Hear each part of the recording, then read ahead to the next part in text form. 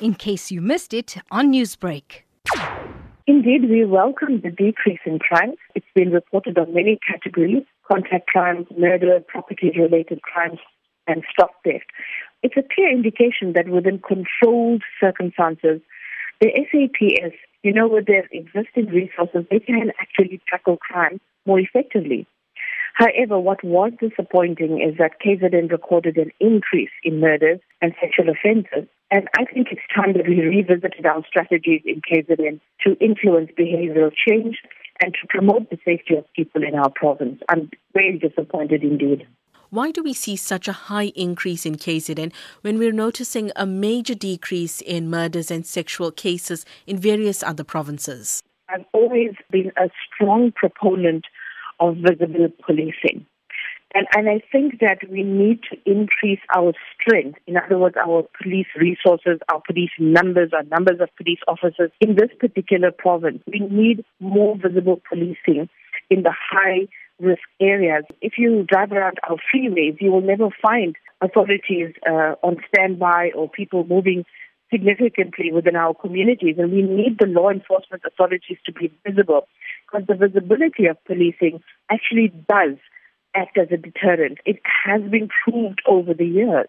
Staying with that, Yasmin, many people may say that the answer to South Africa's crime problems are the curfews that were imposed during lockdown, or even the army and police patrolling the streets all the time. Do they have a point in saying so, and is that a suitable way forward to decrease crime in our country? One must understand the dynamics of crime and opportunity. With opportunity, with development, comes crime. South Africa can never become a militaristic state with imposed limitations and imposed freedoms. This is totally contrary to the liberties that we have espoused in our constitution.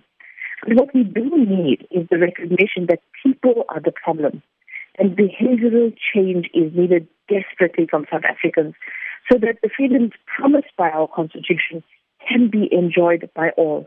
The army cannot change you. You must change yourself. For me, that is the way to start.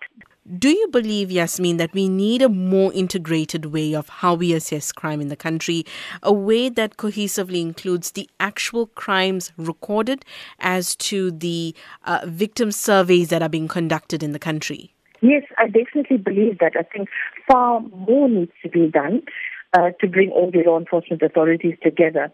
There needs to be far greater collaboration between our research institutions, our law enforcement authorities, and especially the community service and community relief organizations.